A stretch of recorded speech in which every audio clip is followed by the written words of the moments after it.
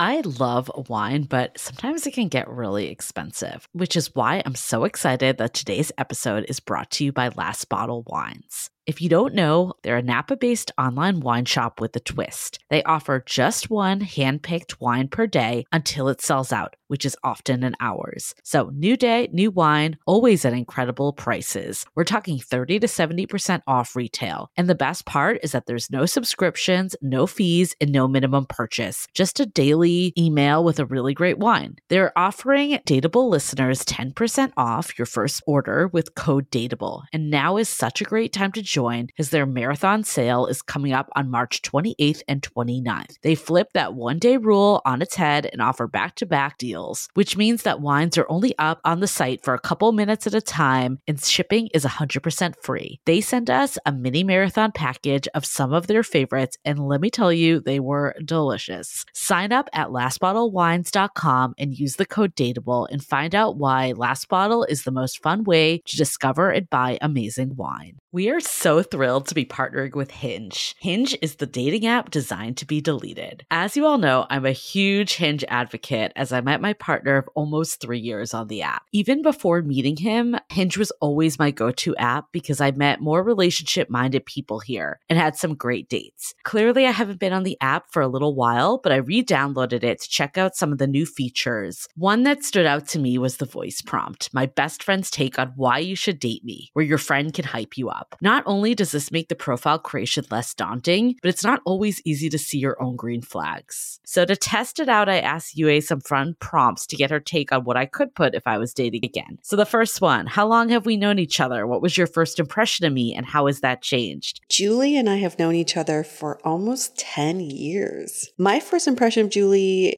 was that she's very social, but I've learned that she has a lot more depth to her beyond the social butterfly that she is. My next prompt, what do you think are my green flags? I would say she's deeply loyal. She believes in love, curious mindset, and she is fearlessly ambitious. And then last but not least, what kind of friend am I? Julie is the kind of friend who will always have your back, no matter what. Damn, that feels nice to hear. So download Hinge and try voice prompts today. Then find someone worth deleting the app for.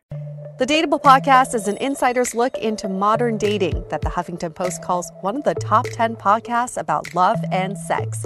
On each episode, we'll talk to real daters about everything from sex parties to sex droughts, date fails to diaper fetishes, and first moves to first loves. I'm your host, Yue Xu, former dating coach turned dating sociologist. You'll also hear from my co-host and producer, Julie Krafchick, as we explore this crazy dateable world. Hello, everyone. Welcome to another episode of Dateable, a show all about modern dating, modern romance, modern love, everything modern in these unprecedented times as we dig into the whys of people's behavior and whys of your own behavior. COVID has, I think, just opened up a can of worms for a lot of people in terms of getting to know themselves. I think I've learned a lot about myself during this time, things that I thought I got over, like things that I had worked through in the past, but everything is sort of like surfacing again, which is interesting to me. But mental health is one of those buzzwords that keeps popping up, and it's really prevalent right now. Well, now that we're entering the second wave, right, I feel like there is even more time to devote to that. But I was actually looking at stats, and this is kind of crazy, but it said that depression since COVID has tripled in the US, like people that have kind of gone and seeked help for depression. So that's just even people seeking it. Like I know a lot of people have been really struggling with the isolation, and now that things are shutting down again in California, probably other states will start to follow. It's crazy. Like I feel like I've just been talking to a lot of people recently that, have been dealing with feeling this like loneliness, which feeds into depression. And we're going to go into all the weeds today with our guest, Tony, that we're super excited to have on. But it's almost like depression is like a vicious cycle. Like I think about this, especially with relationships, and Yue and I both talk about our own experiences, either, like having bouts of depression, but also dating people that are depressed. And it's a really hard situation because it's like, I don't know, I think of it like a cycle. It's like, like the person that is experiencing depression, it's almost like sometimes you feel like a burden for like leaning on people when you're in that state. Right. Mm-hmm. But then at the same time, when people like pull away, which is a common cause of depression, the people in the relationship have trouble. And it's almost like, I think I read somewhere like one of the main reasons for depression outside of the pandemic, of course, is relationships. So like when your relationship isn't going according to plan, it can really send you into a spiral. So it's like a cycle, I view. And then sometimes even people that are feeling depressed don't want to get into relationships, or they pull away from relationships because of depression. So it definitely shows up in relationships for damn sure. And it could absolutely tear down the relationship because, as you know, we've talked about our experience dating people who are dealing with depression, is that you as the partner gets depressed because you feel helpless. You feel like you can't be there for your partner, or your partner is choosing not to show up for you, which is not the truth. But it's like when you're in that relationship and your emotions are tied to this person, it's really hard to separate the two. So I'm really glad that we're bringing up, because we've talked about mental health and dating before. I'm so glad we're specifically talking about depression for this particular episode, because I think it will be relatable for so many of you out there. Yeah, we talk about it too in this episode, that there's different types of depression. Like there's more seasonal depression, there's more clinical depression that really like, you know, has to do with just your own genetic makeup. But I think COVID is like, it's almost like a new slew of seasonal depression. And yeah, like I think a lot of it comes down to how you're managing it and what steps you're taking. So it's not to say that like people that are experiencing depression are undateable by any means. I think all of us have bouts of depression in different ways. It's just how do we like manage it and kind of work to be the best version of ourselves with it. And I really like that in this conversation with Tony, is that we don't talk about depression and mental health as an illness, because it's a part of who you are. And I think part of it is cultural differences. Like I bring up sort of growing up in an Asian household where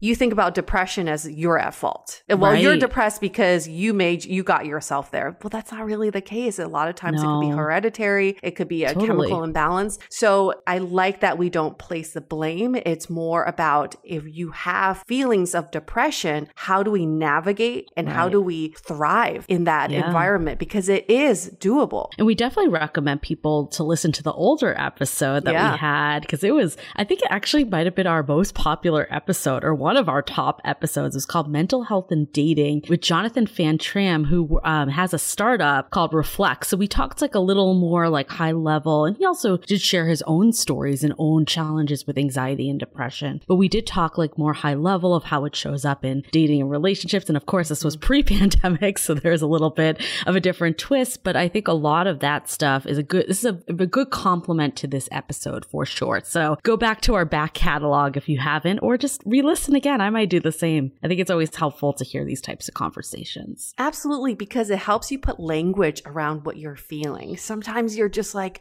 what is this? It's not anxiety. It's not anger. It's what is it? And hearing other people's experiences has really opened up my vocabulary about how I describe my own emotions and mental health. So it's really fantastic to listen to these interviews. Even if you're kind of newer to this space, you're like, this is the first time I'm starting to feeling like not myself. Well, this is the perfect way to open up that conversation with yourself about what is happening in your mind. Or if you have a partner that's going through this, it's definitely good. I think it was really helpful to hear, I've experienced this with my ex, and I've obviously heard his experience, but it was good to hear Tony, who is like totally removed, because it's like the emotions of talking about it with a partner is different than just hearing someone else share their story. And I think there is like a lot to be learned from that. And I was looking back at like what episode was it? It was season 7 that we touched. Dang. So it's been a while. A lifetime ago. Definitely go back and check that out. But I think we also do want to call up front, and we said this in our last episode, like if you really are, in a place that you're feeling like really bad thoughts right now, there is like prevention hotlines. So there's 1-800-273-TALK, which is a 24-hour crisis center. And you can obviously always call 911 if it's an emergency. So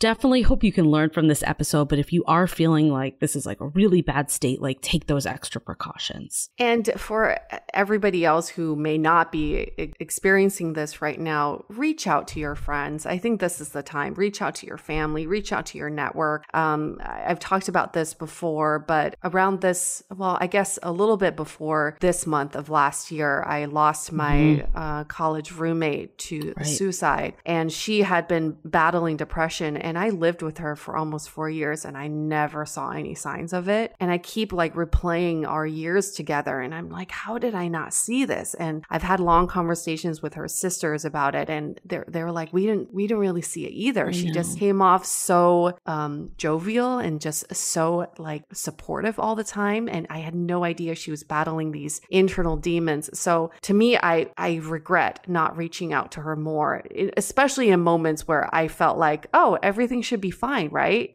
Like everything seems like fine. She posts on Facebook, she posts on Instagram, she seems fine. You just never know what someone's going through. So even just one text, one phone call could save someone's life, believe it or not. 100% agree on that. And I think that is the part that's hard, is like you think of someone that's depressed as being like sad and gloomy, and that really isn't. Like, I mean, they might be experiencing that in private, but a lot of times the external, like a lot of comedians have depression, and that's like a very common thing. Super common. Yeah, a lot of people that are super jovial, like especially very extroverted, like sometimes when you're feeling like the need to be around people all the time, it is covering some of the inner stuff. And I think that's why this pandemic has been really challenging for people, because that's almost been like stripped from them. So it's like facing those demons like head on. So I think sometimes it isn't the obvious people. And I think also it's not always people that are like single or lonely. Like people can be lonely no matter their relationship status. So I think that's also important to remember, that just because on Facebook it looks like they have it all, it definitely does not mean that. And it shows up in different ways. It doesn't show up in the kind of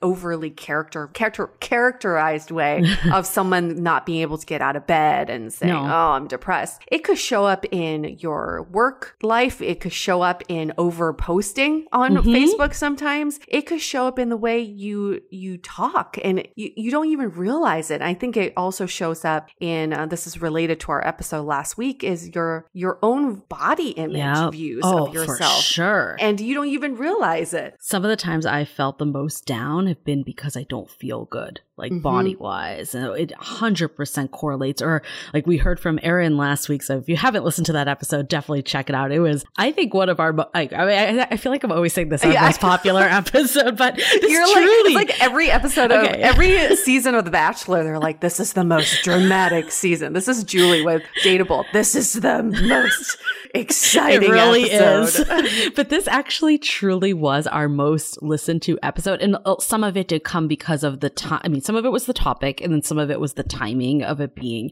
after we were featured on New and Noteworthy, and like at the top of the charts. I'm still pinching myself. We're still up there. We're not like at the top because they've added new people, but we are still on that list right now, which is amazing. So again, shout out to all the new people. I've seen a ton of new people come into the Facebook group that have said they've found us in the last week. So we are so happy you're here. We're happy you're taking that next step and coming along. A lot of people have said they've just been going through and binging all the episodes. So we'd love to hear that. Yes. Yeah. And also dive right in. Yeah. Exactly. But I think back to last week's episode, I mean, that like some of the stuff that was said to Erin, it's like that. Oh like, my gosh. You know, like even if you don't have like bouts of depression, how can that not make you feel bad and depressed? Like it's just so crazy, but it's so crazy. And that's what inspired our Would You Rather for last week. The question was, if you were given a pair of magical contact lenses, that can make you see bodies differently. Would you rather that the contact lenses make you see yourself, your own body as perfect all the time, or see other people's bodies as perfect all the time? This is why UA is on the Would You Rather. I feel like you have like the best creative magic contact lenses. I just love it. I would never even think of that. In a virtual world. This is how we pair well together. Exactly. Yeah, yes. there was I smoke too much weed. That's what it is. I'm high all the time. So I'm super creative. If UA puts the Would You Rather up a day late, it's because she needs to smoke first. Yeah, this is why it was a day late. I was like, oh shit, it's Thursday. Oops.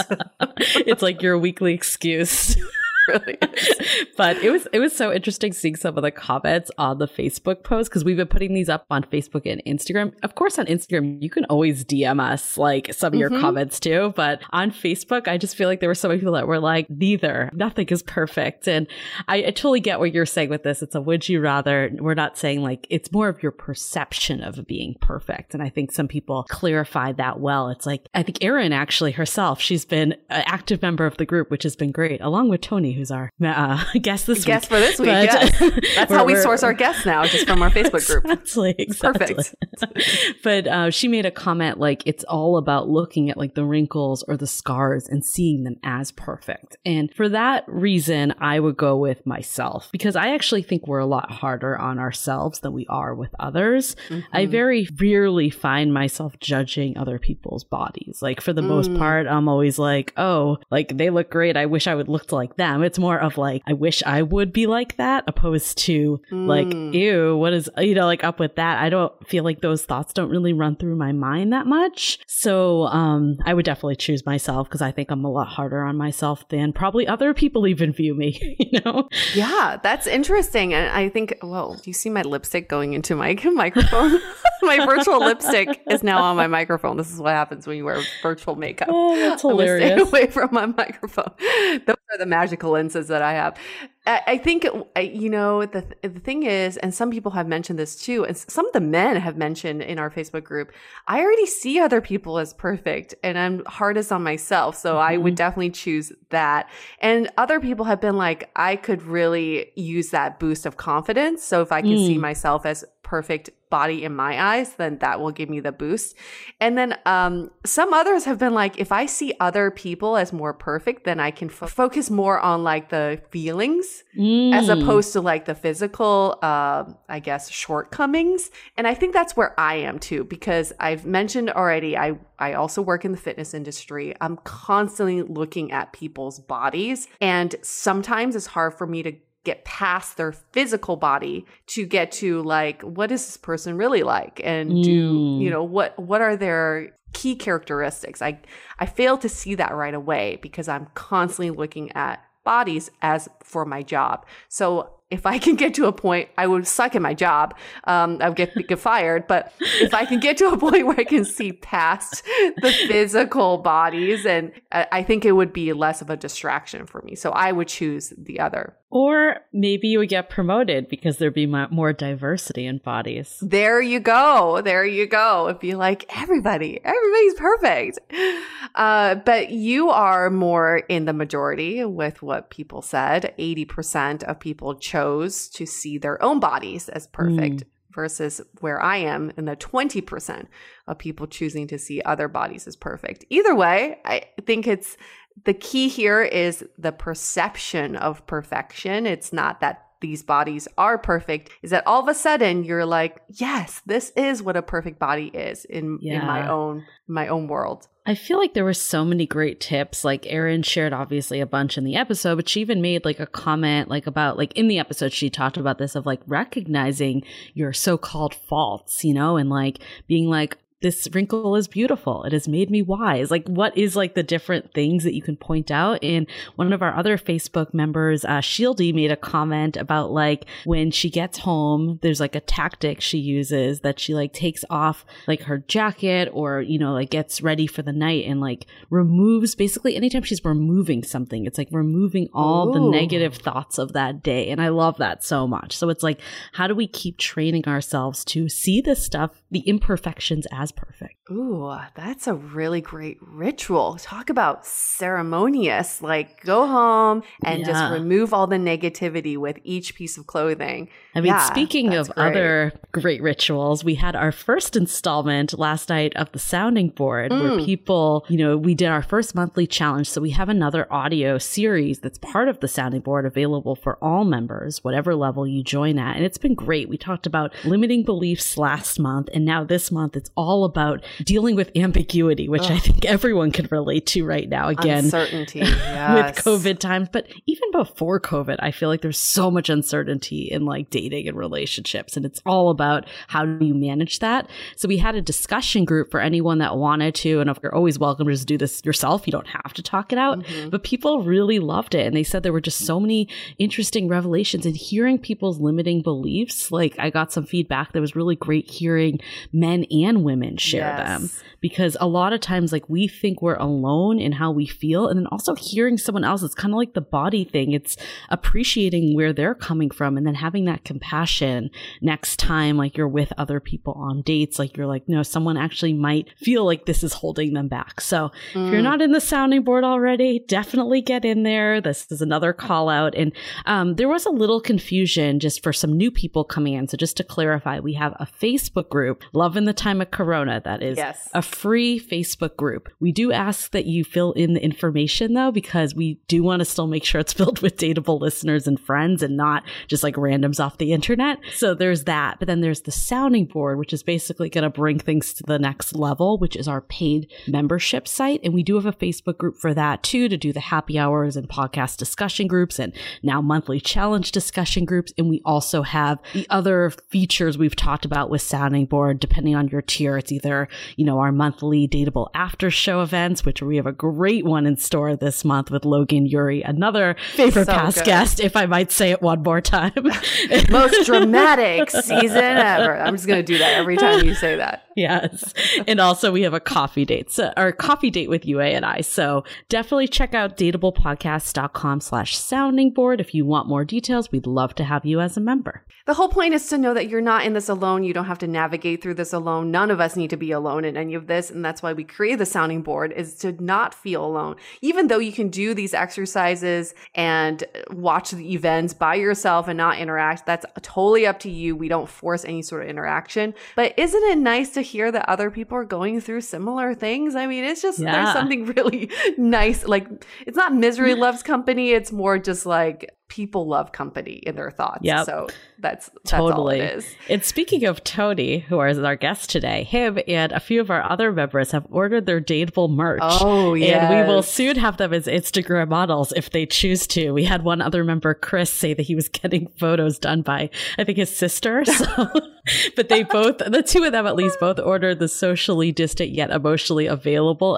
sweatshirts or t-shirts. And I was like, you guys got to put that in your dating profile. Let's see what responses we get. So if you haven't gotten merch yet, it's dateablepodcast.com/shop. And if you're a sounding board member, there's extra discounts for you too. Oh man, I would love to do an A/B test of them wearing the shirt in their profile photos and then not wearing the shirt and see how many more swipes they get, right? Oh, I'm totally doing that when I get my Quarantine from Fuckboy shirt. Oh, you have to. That has to be every profile photo you have. It just has to. I can't wait to get my Stay Dateable fanny pack, except it's sold out. We sold out of a lot of stuff, but eventually when it comes back in stock, can't wait for that. So we've hyped up Tony enough where we want to get to his interview or his discussion. I hate saying interview. It's like he's not interviewing for a job. But before we do so, I want to take a moment for our sponsor, BetterHelp. And this is a perfect episode to bring up BetterHelp as well. It's time to take hold of your mental health. In these crazy times, some of us are experiencing feelings we haven't experienced before. Like for me, for example, it's a feeling of not being in control, helplessness, and anxiety, so much anxiety. So working on your mental health is extremely important. And that's why we love working with our wonderful sponsor, BetterHelp, to ensure that we're not alone in this. They offer online counseling with professional, credible, and compassionate therapists in a safe and private environment. Their counselors specialize in depression, relationships, trauma, and many other areas. With 3,000 U.S. licensed professionals across all 50 states, needs, they make it easier than ever to find help. In fact, so many people have been using BetterHelp, I love this, that they're recruiting additional counselors in all 50 states. And now for Dateable listeners only, you get 10% off your first month with the code DATEABLE. Get started today by going to betterhelp.com/dateable and join over 1 million people taking charge of their mental health. Again, go to betterhelp.com/dateable and use the code DATEABLE for 10% off your first month. Now let's get to Dating with Depression with Tony.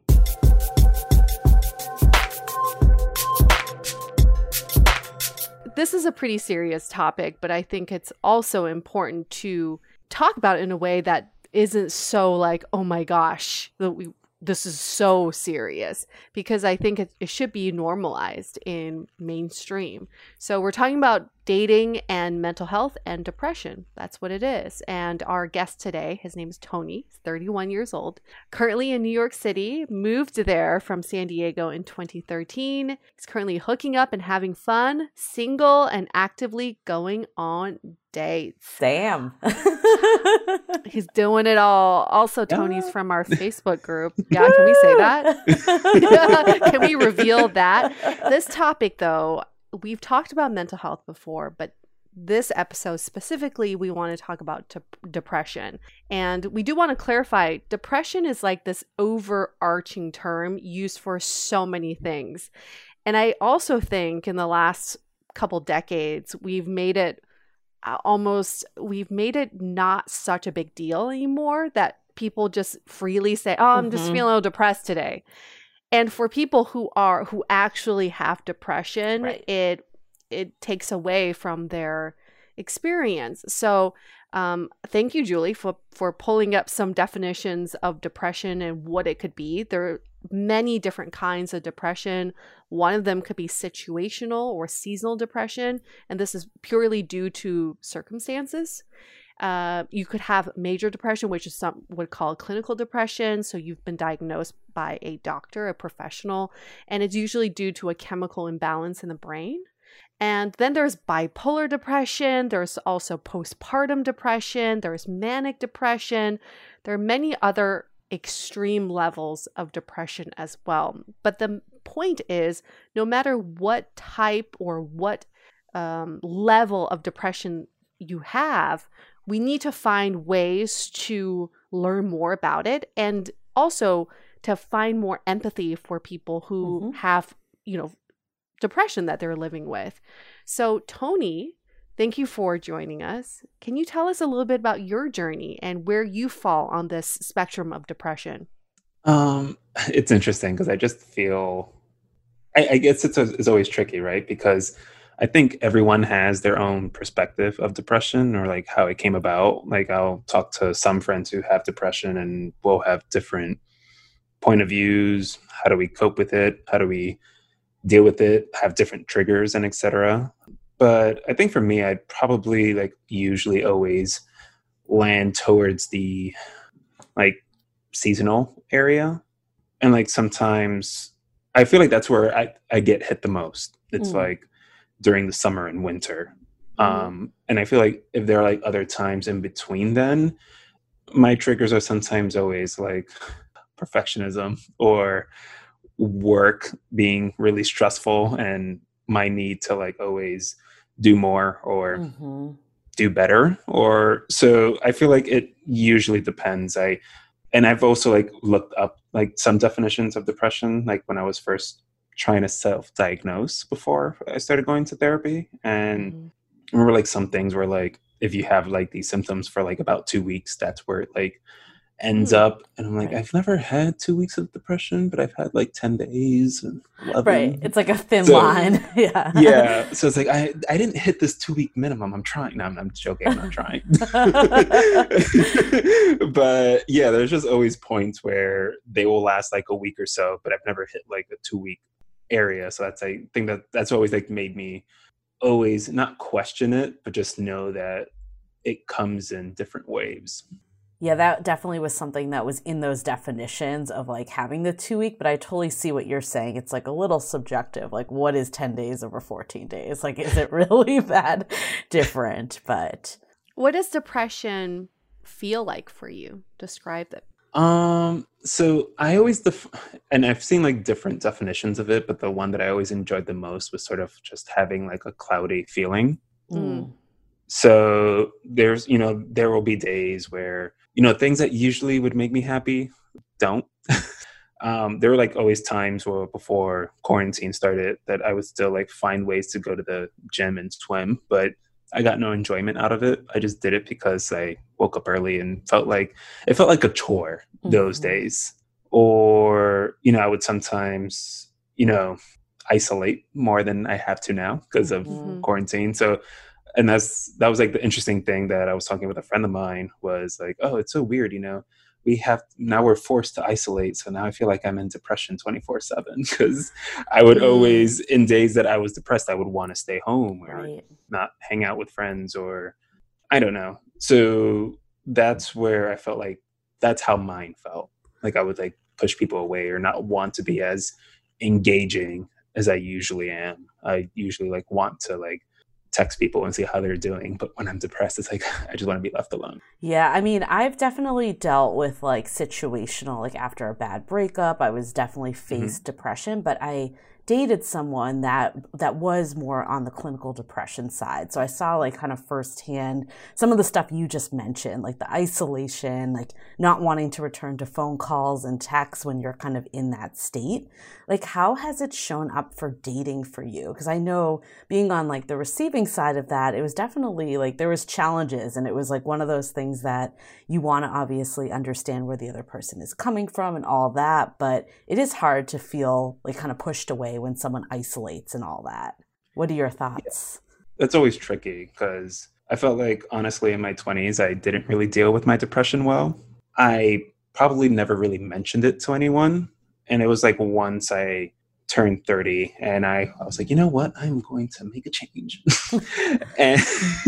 and that's when I started going to therapy, and there were just times where ever since I started dating afterwards, not saying like I would bring it up right away, but I remember I think I went on a second or third date with someone and it just sort of came up in the conversation. I wasn't doing it to self-sabotage, but I felt like it was important for, and also I probably had gone to therapy that week. So I was like, you know what, I'm just going to bring this up. And it was just really interesting because when I was talking to her about that, I didn't get the response I was expecting. She was more like, oh, well, tell me more.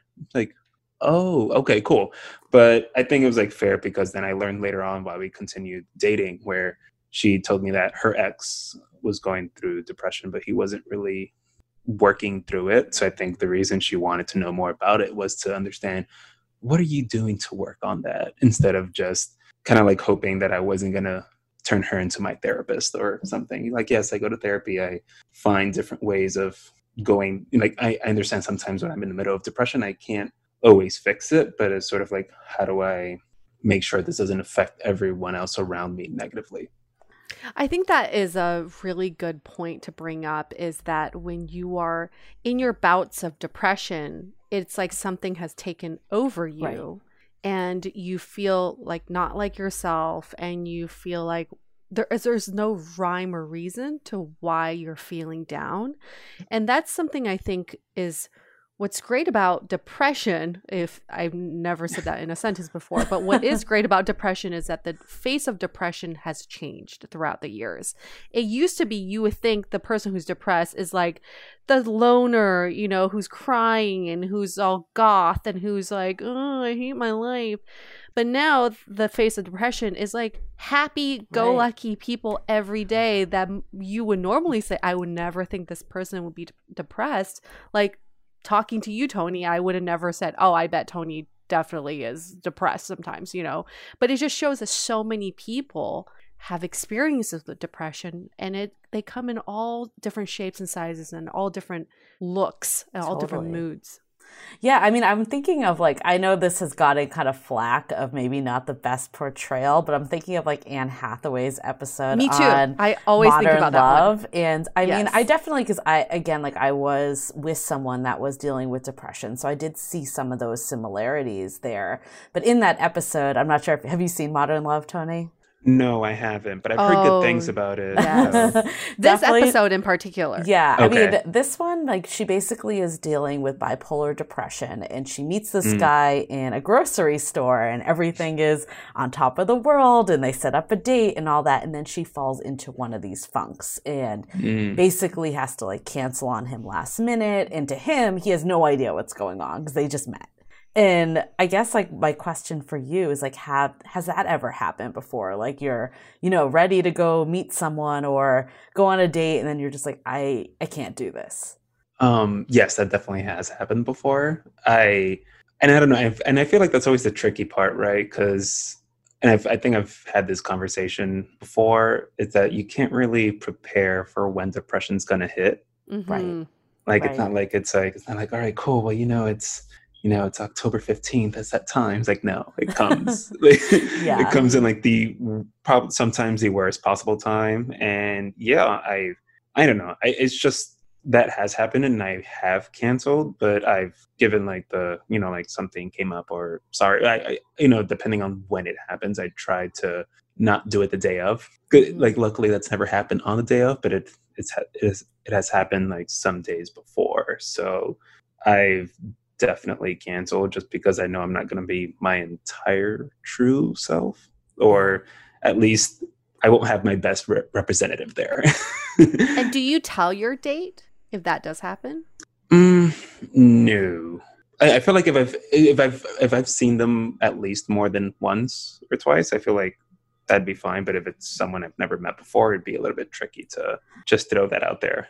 I was gonna ask you that because, like, my ex, like, he shared it with me, like, on maybe like our third date about like just what he was dealing with, but I didn't understand the magnitude of it then. So, like, back then, I do think I actually can recall a couple times where he kind of canceled last minute, and he didn't say that it was due to depression. And at that time, I was kind of like, oh my God, does this person not like me anymore? Yeah. And, like, all the stuff is running through my mind. And then as we went into our relationship and I knew more, he was more like, this is what's going on. It has nothing to do with you, and kind of assured. But, like, what are your thoughts of, like, how to manage that? Because I totally get not, like, telling everyone, like, every last detail about yourself on, like, date 1 or 2, or even before date 1. I guess it, like, depends, right? Because I feel like if that person is going through it, I guess it's kind of hard not to talk about it. I guess you can just say, like, oh, hey, I'm going through something. That way you're not, like, fully saying it's depression, because I feel like that can be really scary to anyone if you just tell them early on, because like we mentioned before, like, there's different definitions of depression. So you can say you have depression, but it's like, oh, what kind? So yeah, I think probably if that person isn't ready to say, hey, I'm going through depression, sorry, I can contact you once I feel better. I don't know, that's the tricky part about that. But I think being able to just say, I'm going through something and I'm not in the right state of mind at the moment, but I would still like to, like, meet up afterwards. I think that's sort of like a probably better approach, because, like I said, it's kind of like tricky to just say I'm depressed early on. No, but it is, for sure. I think that's the safer route. But like I said, I think it depends, because if it's someone who's never had, like, and that was the thing with me beforehand, like, before going to therapy, I never really knew how to talk about depression. I felt like if I had to say that at some point, I think I'd be a little bit more comfortable, because I've had the experience of talking with a therapist for 2 years, or almost 2 years, and have been able to better verbalize my depression.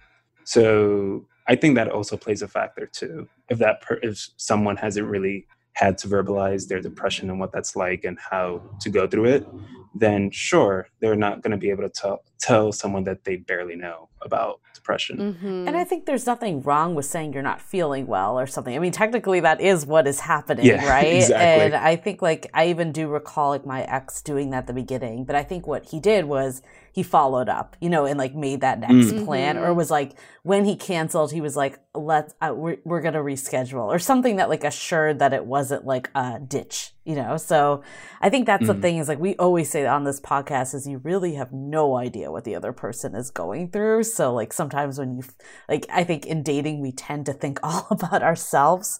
So a lot of times, like, we assume, like, oh, this person doesn't like me, or they don't want to be with me, when in, like, reality, it has zero to do with me or whoever it is on the receiving end. But I think like what you said about like as it progresses, like have you had any situations where you've been dating someone for a bit that you've talked about it openly outside of that one person you mentioned? Not entirely, and not as detailed. And I think that's just because we dated for like 4 or 5 months. At that point, it was a little bit. I felt more comfortable, but it's also because she asked more questions about it.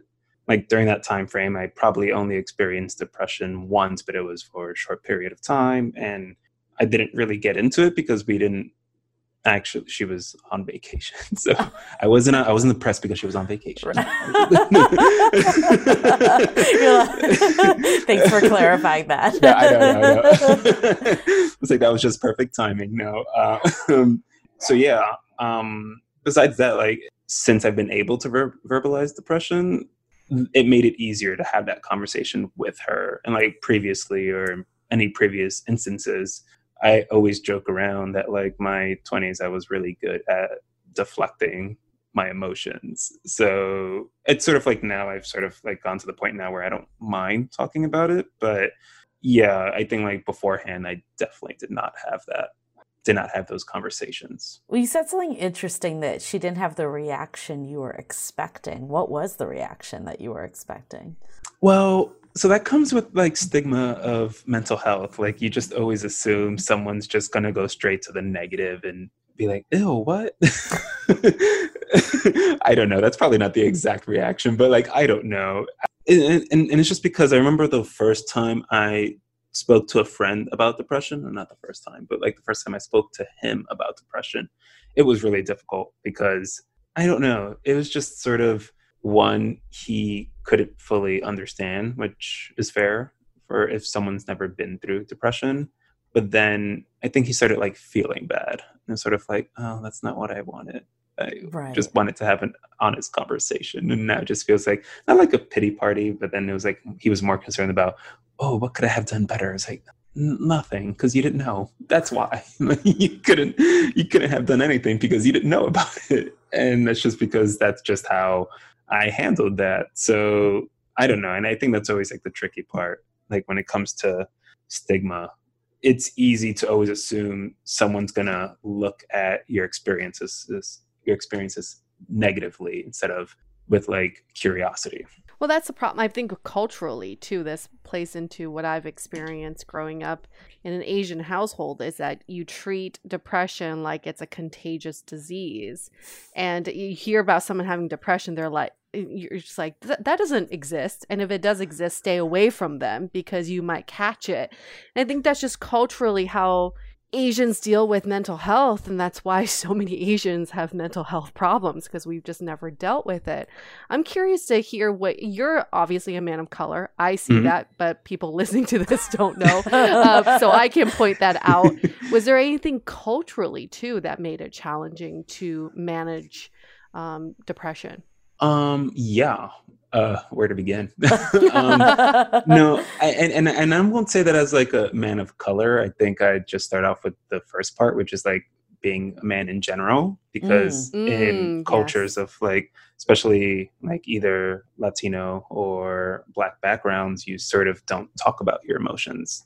I didn't really learn how to verbalize my emotions because honestly, my dad never spoke about his feelings or anything. So, and then like going to high school or junior high school, and people would always sort of like, not say like talk negatively, but it's sort of like you weren't allowed to talk about your emotions or like how you felt about things. Like you couldn't, it comes across as like a form of weakness in a way. So yeah, growing up, it was really difficult to want to talk about things like that. And it was really difficult in my early 20s.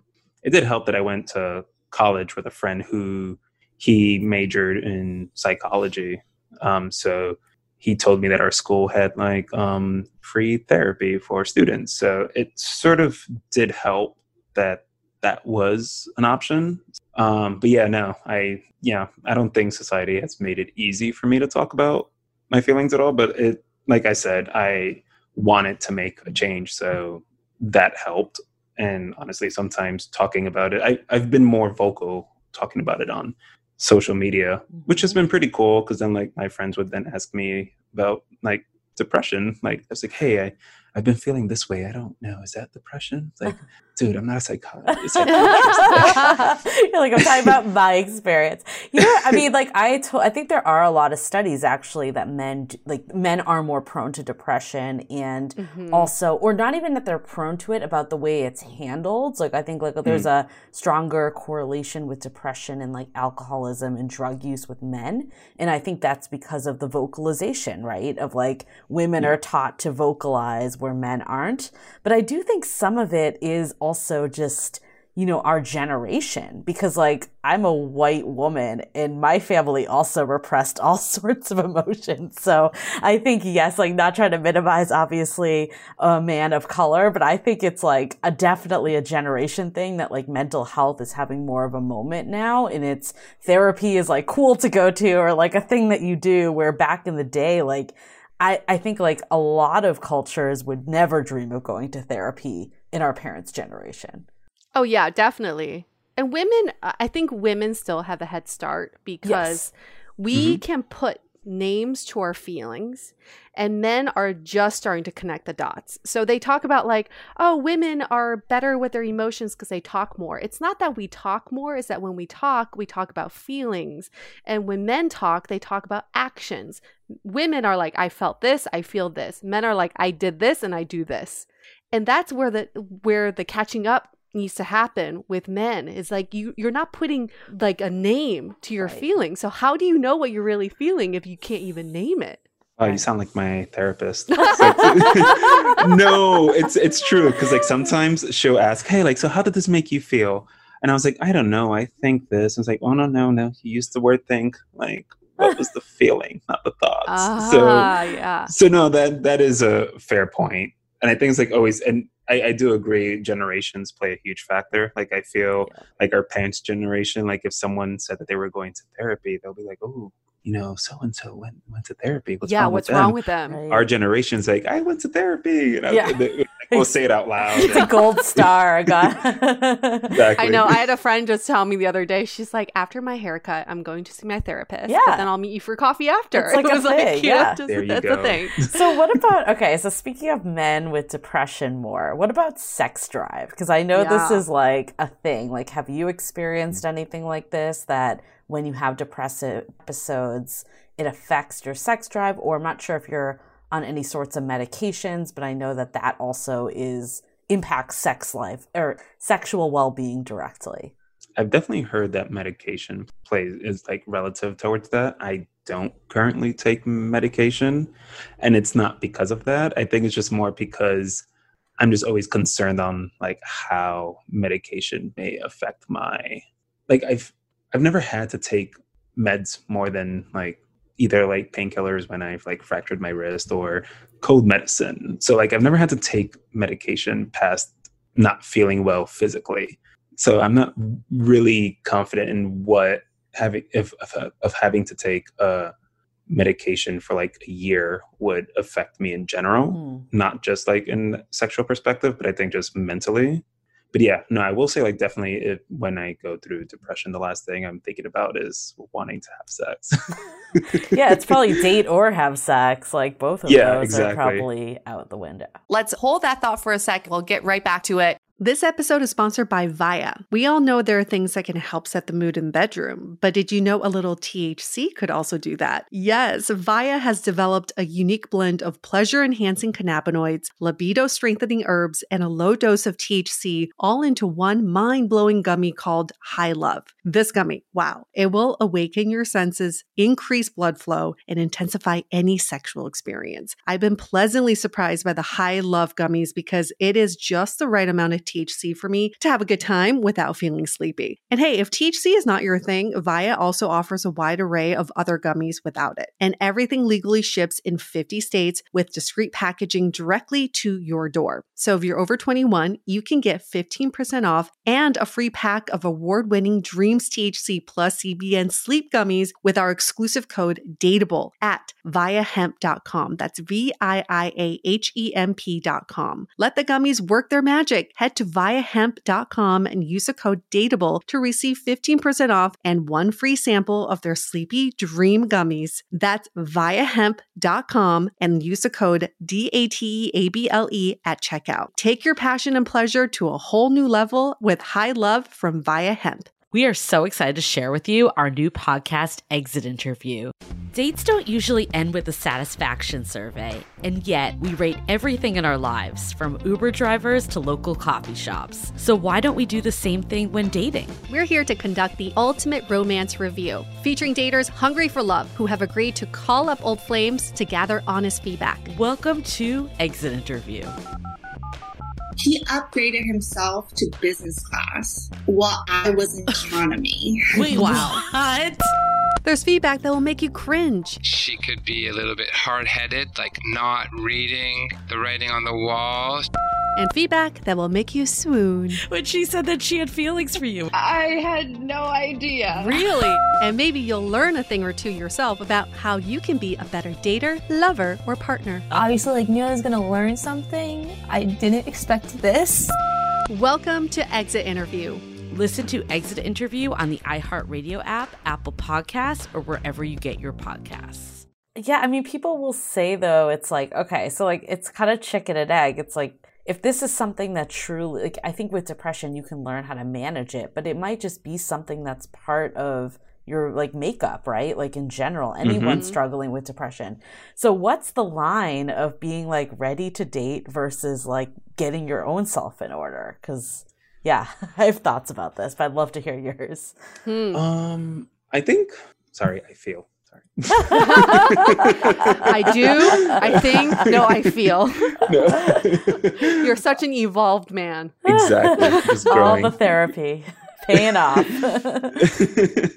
No, I definitely feel that I don't know. I think that's why I didn't date a lot in my 20s or date long term in my 20s, because I just didn't really get a handle of that. And not saying that that's the main reason why, but like now that I think of my time in therapy, it's made it a lot easier to manage and understand and verbalize all of that, to the point where it's like, cool, like now like once I am dating someone and I feel that that's going to go somewhere, I can actually have that conversation. Honestly, I feel like that's probably going to be the difficult part of the conversation, like in general, just because just finally getting more comfortable being emotionally vulnerable. So I feel like that's always going to be the tricky part, where, cool, like how much of depression do I talk about? Because I've had to deal with this now for like 11 years, so almost 12. So there's a lot that's happened in 12 years, and like there's different like levels, and how does it get to the point where like sometimes, and I know one of the things I always talk about, like the difficult part is when someone always repeatedly asks, "Are you fine?" Yep. Even though you're not, but you're just saying yes. It's like, oh yeah, I'm fine. Yep. It's like, no, are you sure? It's like, yes. Like positive. It's like, no, I'm not. So as someone that was like, I mean, this is something that I definitely dealt with. And I think like one of the reasons why my relationship ended up ending was that I feel like that he was like isolating because of depression, and I wanted to be there for him, but he also didn't want to bring me down with depression, or it was like a vicious cycle, or it's like, I need to also do this myself to get better and to work through this. But then I would feel like, kind of abandoned. It was just like a cycle. So it's like, how do you kind of work through that with a partner? And I'm not expecting you to have all the answers, but would love your thoughts of like, how do you, like in UA, if you have background or any experience with this too, or thoughts, it's like, it is kind of a chicken and egg situation, because it's like, on one side, you need to do your own thing to get in order. But if you keep like pushing someone away, they're going to feel neglected. Honestly, I think it comes down to really communicating through all of that, because one of the difficult parts with depression, which we mentioned, is like isolating yourself, and that's going to be difficult, especially if you live with a partner or continuously date someone, where I think that person has to legitimately say like, hey, these are what happens with depression. This is how I tend to act, or what happens during this time frame. In my cases, I do like being by myself because of that same reasoning. But if a partner said like, hey, like I want to be there with you, it's like, cool, that's fine. But I think at that point, if they are, I just don't really expect to be like the most verbal person. So I think that's the difficult part. Like, I don't mind you being here with me. I'm probably not just going to be the most enthusiastic person to speak with. Right. And I think that's where it was coming in of like, oh, I don't want to be in that state to be around you. But then, you know, it's like, it's a tough situation as someone on the receiving end too, because it's like, you want to be supportive of someone and you want to be there for them through their struggles. But then at the same time, it's like, if, let's say we talk about this, depression that lasts 2+ weeks, like that can be a long time for someone to be kind of apart if you're in a serious relationship. I'm not fully sure of the answer because I lived through this and I'm not sure of how to fully handle it, but it was definitely a challenging thing that is beyond what you like hear about in dating. I think it's just one of those things that you have to accept that it is part of life and that it's not just phases. No, it's a part of life. And I dated someone, a lovely person who had depression, and he told me the way he found out about his depression was through his father, who said, "You're probably going to get depression. It's in our family. It's hereditary, and I will tell you how I've coped with it." So his father passed down some really great tips for him, but one of the things that he does is he can tell when he starts developing symptoms. And then he knows from when the onset of symptoms, when he sees them and feels them, it will take him about 12 days. Like he's gotten it down to a science. So at the onset of symptoms, he would tell his partner, "This is happening and I will need 12 days of isolation." And he's found out through many years of trial and error that isolation works the best for him. That's what he does. But he told me his friend did something really interesting is, sure, it works with a partner because maybe you can work out some sort of like a plan. But if you're just starting to date someone, what do you do?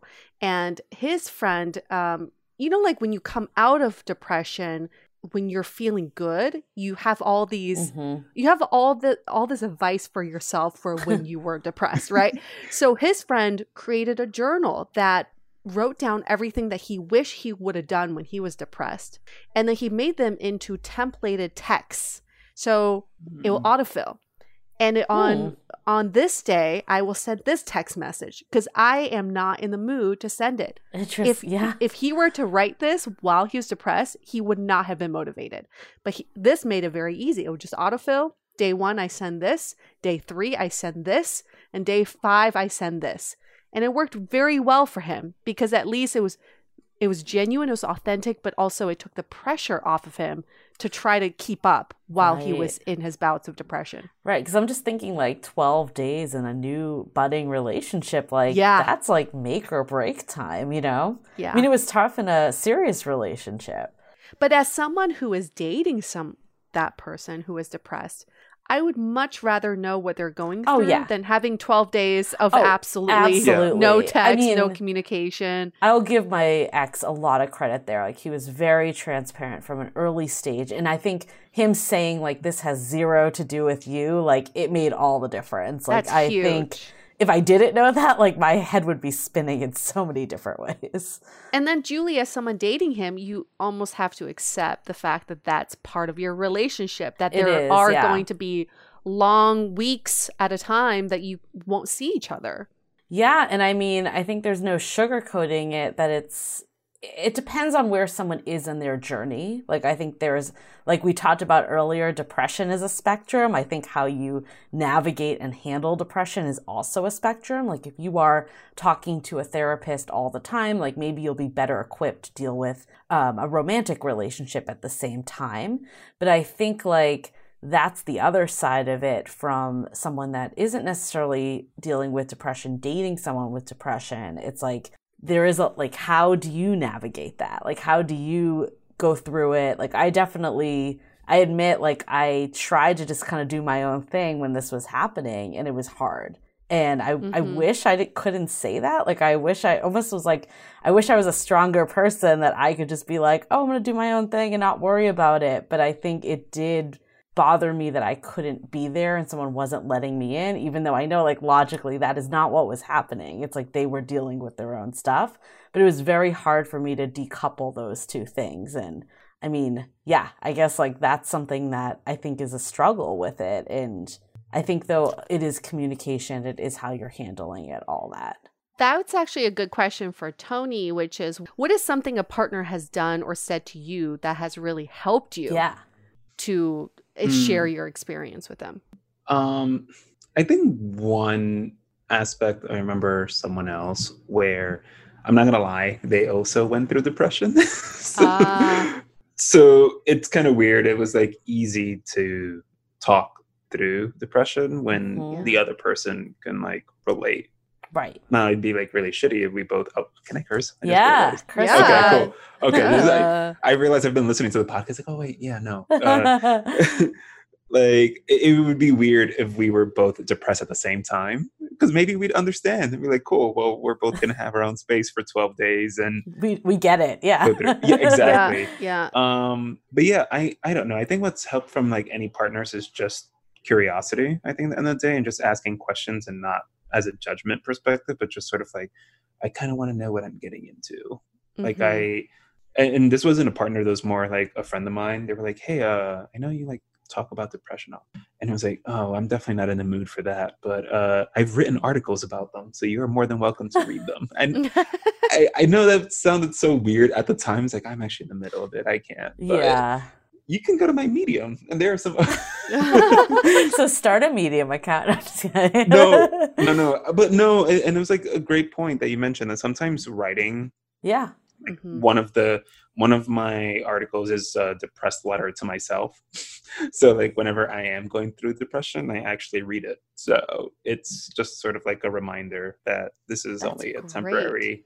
There's only like a temporary perspective, even though at the moment I'm probably thinking, oh, it'll get worse. But it's like, no, it doesn't, because you always relapse. That's a great piece of advice. I think we should marinate on that for a little bit. I think we can all, even if you're not depressed, we all have our good days and our bad days. On our good days, write a letter to yourself to pump you up on your bad days, on your lows. Like, we could all use that sort of encouragement from ourselves. I mean, I know one thing that like I did when my ex was going through something. Like, I definitely was like, oh, I want to like do something again, you know, like I'm looking to like hang out, and he was going through a situation, and I basically stopped pressuring him to do stuff. And I was like, okay, I like left him a voice message, and I was like, I'm going to, you know, back off right now. And like, you call me kind of like if you want to meet up this weekend. And if not, then like, I totally get it. And like, you take your time. And he like responded back like the next day and was like,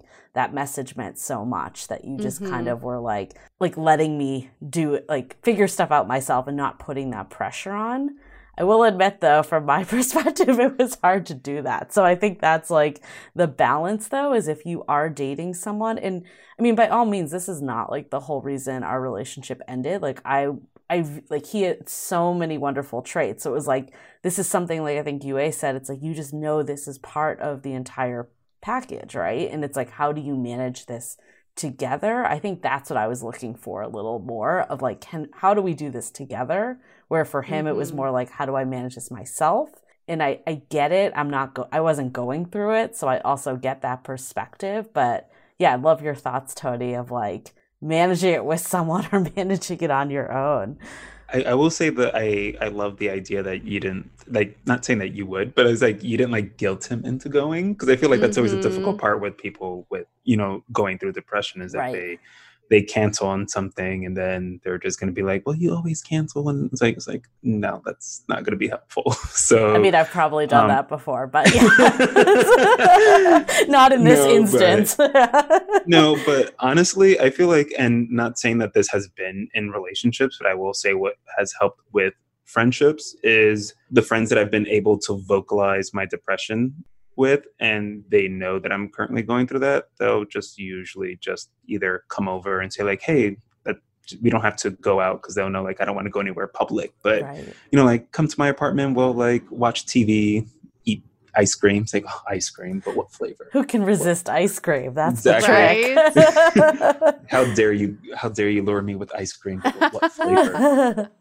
So I don't know, just honestly, sometimes the best thing for me when I'm going through depression, and that would be perfect for like any partner, is just sort of just hanging out together, but honestly not talking about it, because I feel like most of the time that person isn't going to want to hang out to talk about the depression. Sometimes they just need like an escape and just someone to be there.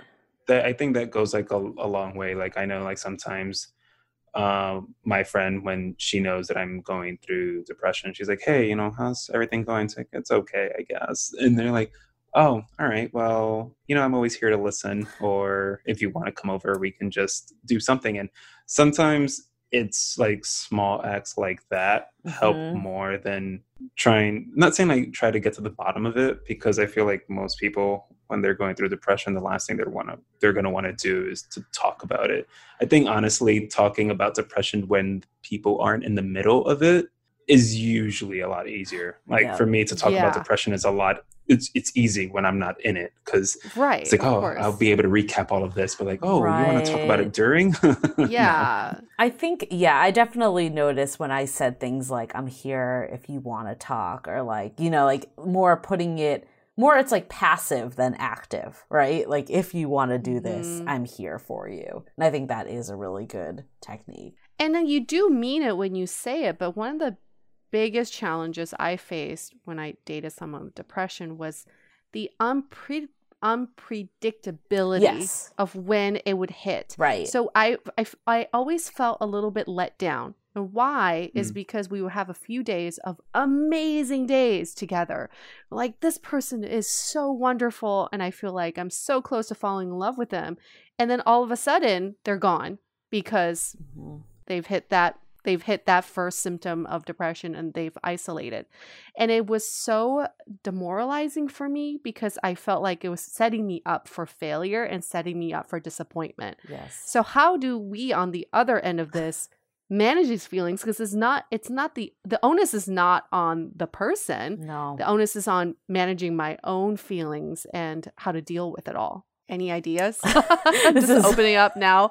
I mean, I think the first thing that came to mind for me was I need a therapist to talk about me dating someone with depression. Honestly, yeah. I think that's like the difficult part, because I haven't like really long-term dated someone who also went through depression. I have friends who I know that they go through it. We don't really talk a lot during, like if they're going through it, I'll sort of like, hey, I'm here to listen. Like I think like that's the thing. Like sometimes if someone wants to talk about it, it's more like, oh, this is not for feedback time. This is more for you know, it's like nodding. It's like I get it. Yes. So I don't know. I think sometimes I think there's always, I felt like I once saw this article that actually like broke down how it is for partners with depressive partners, and sort of just like a guide through that. I don't remember when I read it, but I thought like articles like that would usually be helpful, like usually coming from the partner's perspective, because I think it's going to be really hard for the depressed person to really give the best options of, this is what you should do from this point of view, because I'm not there. No, I don't think it should be on them. And I've 100% have done Google searches just like you mentioned. It also felt exactly the way you said it, Yue. I think you summed it up so well. It's like you almost start to feel a little depressed yourself. Like it kind of like triggers, at least, like, again, not everyone. I think it all depends on your own thing. I think I definitely have tendencies of depression myself. So that's why for me, it triggered it. So someone else might not have that happen. I mean, I think the best thing would be one, like we said, is to get a therapist on your own and like have those conversations. But then also just like, I think what helped me was like, you know, it's like one of those things, like I had to maybe like repeat it in front of a mirror. Like, this has nothing to do with me, you know, like, because I think it's like one of my fallbacks is that I tend to take things personally. And this, like, exactly what you said, Yue, it like kind of sets you up to take it personally. It's like, oh, we've had all these amazing times together, and then you've fallen off the face of the universe. But you have to stop and be like, that is not actually what's happening. And it's like kind of like fact checking yourself, because like sometimes your imagination can start to wander and like come up with all these stories. So it's fact checking. I think just, you know, finding other things to fill your time so you're not constantly thinking about what someone else is going through. Like, you obviously want to be there for your partner, but if they truly don't want to talk to you in that time, like there really is nothing you can do, like besides, you know, find something else to do. Like I remember going to the park and like reading, because I'm like, I need to just take my mind off of thinking about this, because it's not helping anyone in that situation. And then when they are there to like come back, you also don't want to be like angry, because then that kind of like sets it up again. So it's like working through your own emotions. But also, I mean, I think some of it too depends like if someone's actually getting help or not. And that's like a big part of it. Like, are they taking steps to manage it or not? Because I think that is a huge difference. Yeah, I think if you were dating someone who had depression and wasn't actively working on it, that's probably the worst part of it. I usually know I always give book recommendations to friends, because in school I minored in psychology, so I love reading about neuroscience. So I have like a bunch of books that I've read about depression. Just Any because that come to mind? So the current one that I'm reading is called The Upward Spiral. So the way it sort of like defines depression is like a downward spiral. So the first half explains the brain aspect of like, you know, like, oh, there's like different neurotransmitters in your brain that like forces people with depression to like really take things harsher than people that don't have depression. So it honestly, sometimes it's always like as simple as like, hey, you know, my brain acts completely different than yours when specific things happen. I know the second half talks a lot more about, which, because I haven't gotten up to that part, but the author sets it up where there's like specific things you can do to improve it. So like, even like with quarantine, I definitely felt sometimes a little bit, not really depressed, but just really in low moments. So like something really simple as finding activities that would make me happier and try to do that. And I know sometimes it may not always work, but sometimes, you know, small things like walking outside or going to a park. The worst part for me, my biggest, not depression healer, but what really helped was swimming. And I couldn't really do that because gyms were closed. So that it really like forced me to be more creative. So I know like working out isn't always going to be my cure, but like I just find anything that doesn't really force me to think a lot. So sometimes watching TV, and I know like usually, and it's always weird because sometimes watching TV people use as a happy thing to do to escape, but like sometimes for me, I watch TV to escape the depression. So it's always like small things like that. I just find tools that help. Is that because you're like kind of in someone else's life? Like it's like a fantasy of somewhere else? Yeah, I'm not dealing with my own problems at the moment. I mean, don't get me wrong. But I always have to like find out what I'm watching. Have you guys ever heard of Little Fires Everywhere? Oh yeah, no, that's all with Reese Witherspoon, right? Yeah. I was watching that during, and I was like, "This is not helpful. I need to watch something." What is it about? Like this is not helpful. I feel like you need like a comedy or like lighthearted, not something like dark. But what is that show about? It's dark. It's not like a depressing show, but it's just really dark. And I got through like 3 episodes and like, no, I need something else. You're like, I'm not trying to live that life. No. Exactly. I'm trying to escape that feeling right now. I'm going to watch Scrubs or something. Yeah, exactly. I think what you said, though, all of that applies to Yue, your question about what do you do as someone that's in a partnership? Because I think it's the same, right? It's like, how do you find things that make you happy? Like whether that's, you know, it doesn't have to be exercising, but it could just be like doing art or like whatever your hobbies are, like whatever that might be. I think that is a way. But I think also, like you said about reading about things, like that is really important for someone that is on the receiving end also, because you're right. Like someone that's going through a depressive state is not going to want to be an educator at that time. Like that's putting way too much on someone. Like that's just not fair at all. So I do think if you are in a partnership, especially if it's something serious, like it's kind of like, I'm like thinking about it in other ways too. It's like if you're dating someone of a different religion or you're dating someone of a different like ethnicity, like you take it on yourself to learn about them. So it's like you kind of need to do that with depression or mental health as well. Right. I mean, it's always a balance, and we need to strike that balance in every relationship. And as the partner, you need to know that it's unrealistic to spend all your time with your person. Yep. But how do you keep being productive in your time and in your relationship? If you're physically not together, you can still move that relationship forward. I think about creating stuff for your partner while you're separated. Maybe it's like drawing something for them or creating a list of all the picnic items you're going to bring to the next date, you know, something that still in your mind, you're moving that relationship forward, even though you're not physically together. Yeah. And I think it's like, again, like it's all across the spectrum, how someone's dealing with it. Like, I think two people can very much be in a partnership. Like if you have depression, like everyone has something going on. That's the reality is like everyone has something. No one is perfect. We all have things that we're working through. So there's that side of it, is that regardless of who you're with, you're always going to have to deal with something. I think one of the other sides though is, and I definitely remember reading an article when I was going through this, and there was an article that was like, hey, like if someone's not managing it and you're like becoming depressed, like it's okay to also see this isn't the right relationship for you. And I think there's a little bit of a guilt that sets in from the person that's not depressed, that feels like they're not supporting their partner. But at the end of the day, like if it is something that's causing you to become depressed too, that's also something to take inventory of. It's not, you know, there's not like a yes or no answer to this. I think it's a spectrum, just like everything else we discussed.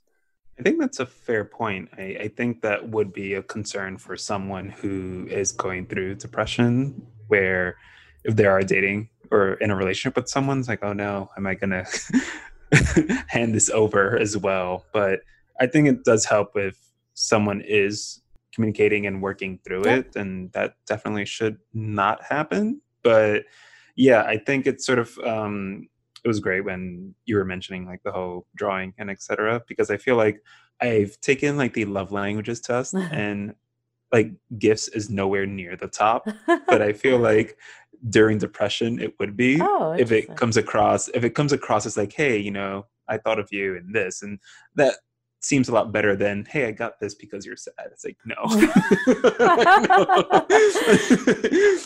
Like, yeah, I think like simple things like that, or sometimes acts of service. Like I think like one of the difficult parts with going through depression is also like then realizing you have responsibilities. Like I will technically, I know there's always like assumptions like, oh yeah, like so that means you don't like shower for 2 weeks. It's like, that's a dumb thing to assume. That is not everyone. But like, no, I'm not gonna lie, there were times where I just didn't want to cook. Right. And it was just like I don't want to eat unhealthy, because that doesn't help either. So it's just sort of, it's like finding small things like that. Like I just know that I'm definitely not going to clean the apartment in terms of like mopping or sweeping during those 2 weeks. Because of that, I would have to do dishes because that's just going to pile up. And I was like, no, it's going to make me feel worse tomorrow. So yeah, it's always just like finding healthy coping mechanisms, which is always tricky, because when you're in that like downward spiral, you're not really thinking about getting back up. You're always like stuck. You're going to feel stuck there. So it's, yeah, I don't know. That's why like the simple thing where being able to not just talk to, and I feel like that's been the helpful part these last 2 years, is I haven't been using my therapist as my only outlet to talk about it.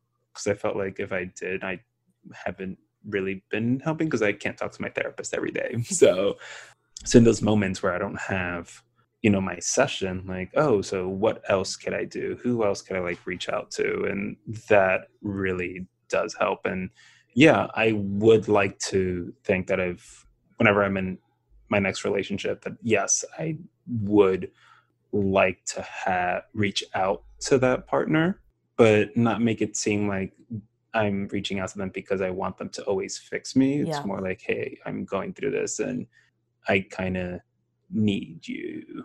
Well, that was definitely something like my ex wouldn't want to be a burden on me. And like, I would literally like be like, no, I want you to be talking to me. Like, I think that's where one of our largest disconnects is that like, I wanted that and that actually made me feel better. And it made him feel better. Ultimately, I think it was just, he didn't want to put it on me. And I think just like what you said too about, you know, finding those people and as the supporting network too, like you need, like, I think some of the stuff you were saying earlier was really helpful to hear for people of not being like, are you okay? Are you okay? But just listening and just letting someone be heard. And I think that's like ultimately what I ended up doing too, is I'm like, I'm just going to listen to you talk and I'm not going to provide a solution because I don't have one. Right. Yeah. I think this is a great way to kick off takeaways, because I think what I'm hearing from this discussion is for so long, I wanted to be my partner's therapist. And then I realized my partner has his own therapist. Yep. I do not need to provide that for him. I am there for him to escape when he wants to escape. And that's what I'm good at. You know, he comes to me for the positive vibes. He's not coming for me to dissect him and tell him what's wrong with him and how to cope with it. And one of the greatest ways we can all do this is by how we ask how someone's doing. And my friend Natalie, who Julie, you know as well, has been really great about this. She's like, you know, during these times, everyone's having a hard time. I hate it when people ask, how are you doing? Because nobody's listening. You just ask it, but you're not like actually meaning how you're doing. So she rephrases the question. She'll ask, what's something you're looking forward to this week? I love that. I love that. It's a positive spin. It stops you in your tracks because you're like, whoa, she just asked me an actual question that she wants an answer to. And it makes you think about what is something that you're looking forward to. It makes you a little bit more grateful for what's to come. So I think it is for all of us to think about how we ask our friends and family, our partners, how they're doing. We just rephrase it to something that's more meaningful. And take a positive spin on it. Yeah, just a comment, I guess that was kind of a takeaway I had was piggybacking off of that is you really do not know what anyone is going through. So exactly. I think like the comment of how are you doing, like it's kind of like interrogating in a way. If someone really isn't doing well, it's like forcing that type of conversation. So I love that. And I think it is a takeaway and a reminder for everyone that like when someone cancels, when someone flakes on you last minute, like you have no idea what's going on in their life, especially if you've been on 0 dates with them, or even if you've been on like 1 or 2 dates, like even if you've been on a bunch of dates for a month, like someone might not be there to tell you about this fully. Yeah. So I think it's just like trying not to take everything so personally. And I know that's a takeaway and feedback I need myself. So I think it's important though for everyone to really think about the other person on the receiving side too, is they just might be going through something totally different than you. Yeah, absolutely. Tony, do you have any parting words of wisdom or advice for anybody going through depression or someone dating someone with depression? Okay, cool. So for someone, so for people that are going through depression, I probably would say like, have someone to talk to. And if you don't have someone to talk to, I definitely always recommend writing about it, because that definitely, I mean, that's what's helped for me.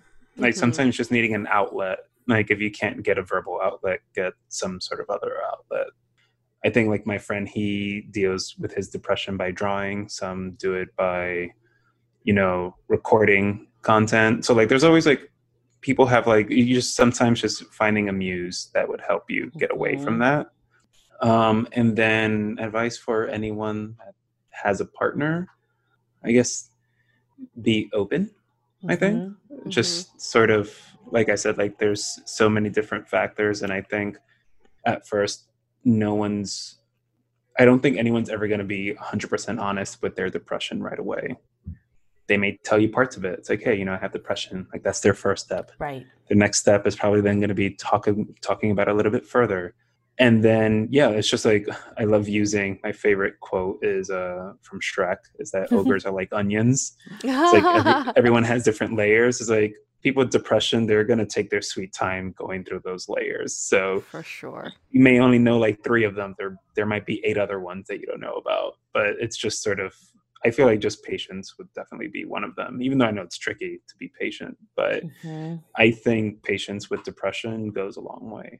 I mean, I think there's like anything. There's, I think people that are going to therapy have so much self-awareness. And I think that like is something that I love about people that are taking the steps to manage mental health. So like with everything that's perceived as like a per se negative, there's always a flip side of the positive side. So I think that's important, and important to think about like the person as a whole, and they're not let the depression define them as a person.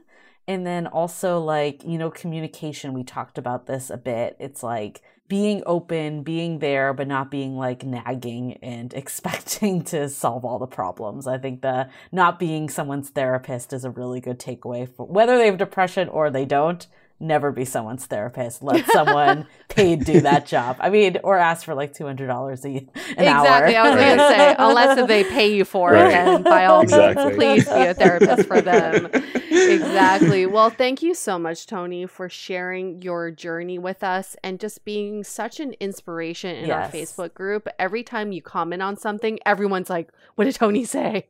He always has something very insightful to say. I know. Thank you for being so open too. And I know you have your own podcast. Can you tell us a little more? Because I know you've talked about this stuff a lot and you're very open on that. Yeah.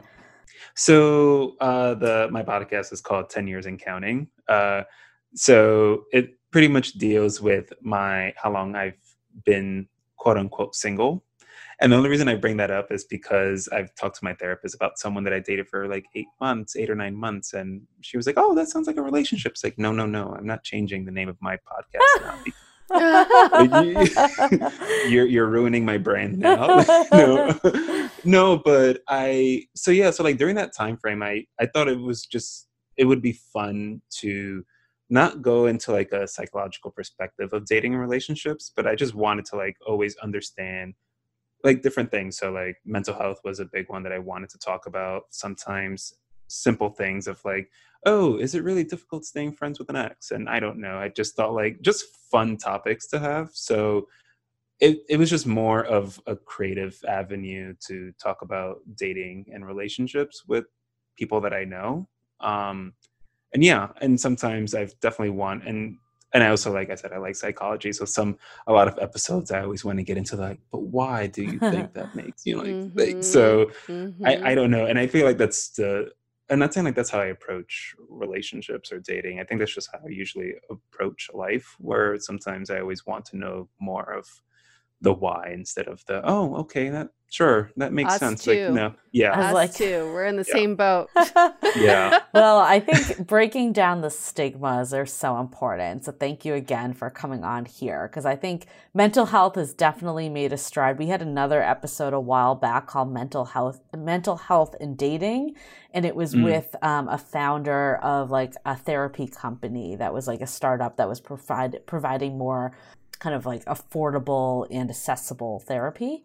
It was called Reflect. And he made a comment like, mental health is kind of like the challenge of our generation. And I think there's so much stigma that's come. So I think having conversations like this, break it down, it lets people know like, how do I even like handle relationships when it comes into play? And I think all the conversations we had today is a great starting point for anyone else that's facing this, whether it's themselves or dating a partner that's going through depression. And hopefully people have learned a lot. And thank you again for being so open. Yeah, for sure. And then I will say like one other thing, like I'm going to steal something a friend of mine said, but think of therapy like it's like going to the gym, but for your mind. Oh, totally. It totally is that. Yeah. Absolutely. You're working out your mind. Exactly. I mean, I think like like a commonality between a lot of our guests and like that have kind of found their journey to love it all comes from therapy and self-love. Like that has been like a universal theme. So I think whether you are dealing with mental health challenges or not, like taking that on is the way that you will form a healthy partnership in the end. Yep. And we also recognize that everyone's mental health journey is completely different. So if you're listening to this right now and you would like to share your story, head on over to our website, dateablepodcast.com, and submit your story. We love to have you as a guest on our show. The more voices we can get to talk about mental health, the more we'll learn about how we can cope and manage and deal with it all. So more stories, the merrier. And while you're at it, leave us a 5-star review. You're already online, right? If you're checking out websites, it's so easy. Go to Apple Podcasts, click that 5 stars, write something nice about us or not, whatever. It's up to you. But we appreciate if you write something nice, because of these great reviews is how we can open up the floor to awesome guests like Tony here, who can open up and talk about his journey and his experience. I can't believe I said journey like 7 times. I know. I feel like we should have like a drinking game every time we say journey. I wish we could replace journey with a different word, like so cliche. jiggy or something. Or just go to like you go to a thesaurus and you say like, what other words can I journey, use? Adventure, escapade. It's not just us. I feel like journey is like the hot word right now. It really is. No, we're gonna make it into something else. We're gonna call it escapade. That's what tell us about your escapade to mental health. Anyway, we're gonna wrap this up. Thanks again, Tony, for being such an awesome guest. Stay dateable. The Dateable Podcast is part of the Frolic Podcast Network. Find more podcasts you'll love at frolic.media/podcasts. Want to continue the conversation? First, follow us on Instagram, Facebook, and Twitter with the handle @DateablePodcast. Tag us in any post with the hashtag StayDateable, and trust us, we look at all those posts. Then head over to our website, dateablepodcast.com. There you'll find all the episodes as well as articles, videos, and our coaching service with vetted industry experts. You can also find our premium Why series, where we dissect, analyze, and offer solutions to some of the most common dating conundrums. We're also downloadable for free on Spotify, Apple Podcasts, Google Play, Overcast, Stitcher Radio, and other podcast platforms. Your feedback is valuable to us, so don't forget to leave us a review. And most importantly, remember to stay dateable.